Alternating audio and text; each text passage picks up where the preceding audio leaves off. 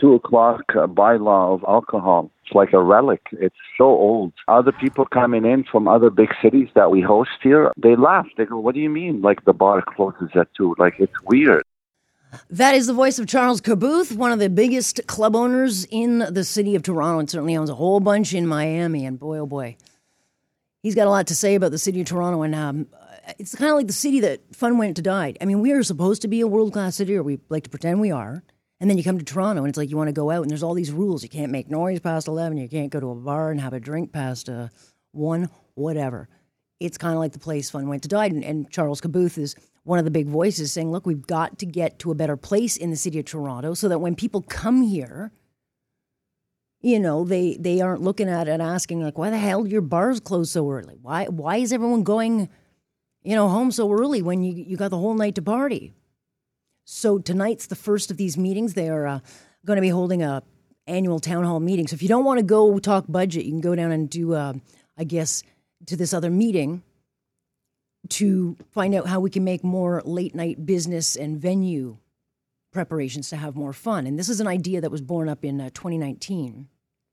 And I guess business owners, service providers, residential groups will all be discussing how they can somehow make Toronto more fun 24 hours a day.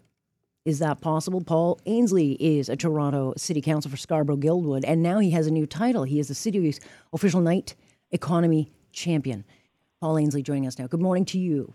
Morning, Alex. How are you doing? I am fine, thanks. I mean, this is kind of, that it hasn't happened, I think most of us just kind of gave up. But I do think that, you know, Charles Caboth, which, you know, club owner, has had a lot of success in the city, albeit, you know, having a hell of a time trying to get traffic back in. Yeah, you come to Toronto and it's like the fun just stops. What was the catalyst? Was it guys like Caboth coming forward? Actually, Alex, it was the New York Times. I was reading an article in the New York Times about 2017, 2018, and it was talking about the Netherlands, and they had appointed their night mayor, night economy champion, the fun guy, whatever you want to call me, and it was looking at all of the issues they were having in Amsterdam that we're having in Toronto. You know, restaurants closing, bars closing at 2 a.m., people not being able to get home after they close. You know, museums closing at 6 o'clock. There's nothing happening in their downtown core. So I brought this idea to City Council. We got, you know, slowed down by COVID, but you know, it's kind of that balance. I want to make it a fun city, and not just in the downtown core, right across the city, and also finding that balance for residents so they're not awake at night, complaining about noise or issues. Oh, come on, Council. They'll complain anyway. People in the city don't know how to do anything but complain. Well, I've learned that a long time ago. I always joke, Alex, that if I wanted to keep everybody happy, I'd sell ice cream for a living. Yeah, no question.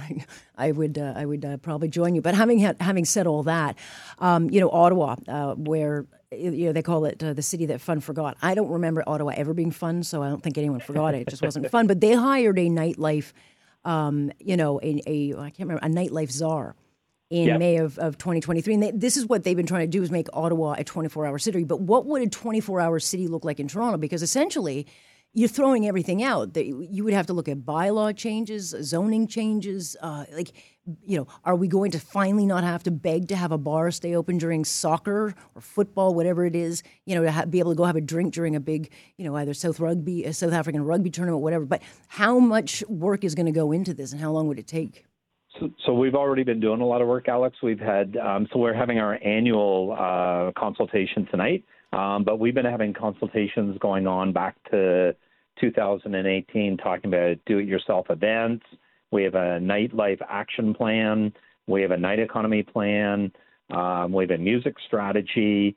We've been looking at changing a lot of the zoning and bylaws around licenses, bars, and restaurants, making it easier for them to operate, because we were told loud and clear by a lot of restaurant owners, you know, they're running paycheck to paycheck, and, you know, trying to keep our entertainment sector thriving. We can't have restaurants and businesses running paycheck to paycheck. So we listened to them about later hours, you know, having a restaurant where you can eat dinner and then actually move tables and chairs and have a dance floor and have a band, and so it becomes a bit of a nightclub. We had some archaic rules around that. Yeah, they are very archaic. I mean, you look to a place like Quebec. Last call is 3:00 in the morning, but you can stay until 4.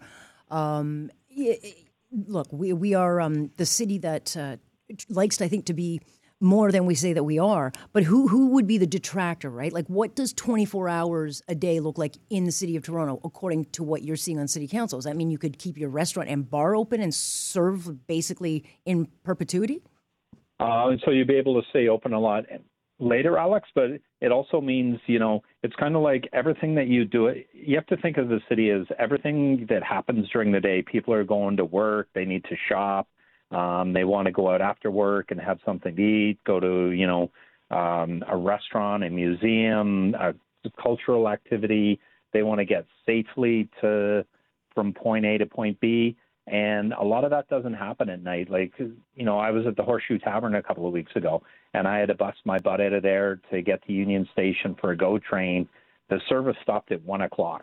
And then, missed the GO train, took the subway to Kennedy, waited half an hour for a bus, finally got home. And I've heard from the other side of people at 5:00 in the morning trying to get to their day job, walking 45 minutes to get to a bus, right? It's kind of finding that balance because the nighttime economy, there's tens of thousands of people that work in Toronto in the night during the nighttime. 6 p.m. to 6 a.m. is when we call it the nighttime economy. And that's the value to our economy, it's tens of millions of dollars. We're talking to Toronto City Councillor Paul Ainslie, soon to be known not as a city councillor, but a night economy champion. That's a very wordy title. They need to work on that for you. Couple of just questions. I like to just call myself the night mayor. Well, maybe. It's got a cute ring to it. Is this just bars and eateries, or would this be open then and the push for all businesses? Because, not all businesses will want to do this. Smaller businesses would probably not have, the means to do something like this. But is it, can anybody stay open, like a museum? We want people. We have cultural attraction. We have museums in the city. They close at 6:00. People are like, the Toronto Zoo closes at 6:00. People are like, why can't you go to attractions in the evening? I've had people say to me, they go out and do something in the evening and, in the suburbs, and they want to go eat, and they can't find a restaurant that's open. They want to eat something more than fast food. So I think a lot of the supply and demand will, help businesses decide whether or not they want to stay open later, that if it works for them. I'm sure not every restaurant that it works for them that's going to want to be open till, 3 or 4 in the evening. But on the flip side, as you mentioned earlier, World Cup, bars, watching a soccer game on the other side of the world, and you want to have a beer, and going to city council, and we had to pass special bylaws so that restaurants could open at 5 or 6 in the morning and serve alcohol. In, city of Toronto, 2024, that's crazy. That should not be happening. Yeah. All right. Just quickly before I let you go, timeline, because everything takes forever with government. But what's the timeline for this being kind of presented? So it's ongoing now. We just, last month, we passed the final plank for the night economy review. We have a music strategy in place. This is going to be an ongoing process. Each and every year we're having annual meetings. Our economic development culture staff are out talking with entertainment venues and cultural attractions. So this is ongoing. It's going to work. We're going to bring some fun back to the city and also have a balanced city for people to enjoy, I would like to think, 24/7. Well, if we aren't broke by the tax hike, then we can go and have fun. All right. Well, we'll see how this comes along. I appreciate your time on this, Councillor. Thanks, Alex. And I appreciate your time. Have a great day. You as well. All right. So we've been talking to Councillor Paul Ainslie, who's now the official night economy champion. Good idea, bad idea? Do you see Toronto being open 24 hours? I just see the NIMBYers going crazy on this. I just see them going crazy. Could you have a 24-hour city in Toronto? And could you make it cool again? Would this make it cool again? I think if you have to make a night czar, maybe not so cool. But guys like Charles Caboth, who own these restaurants and bars, say, look, we have to do this because we are so out of a line with other jurisdictions.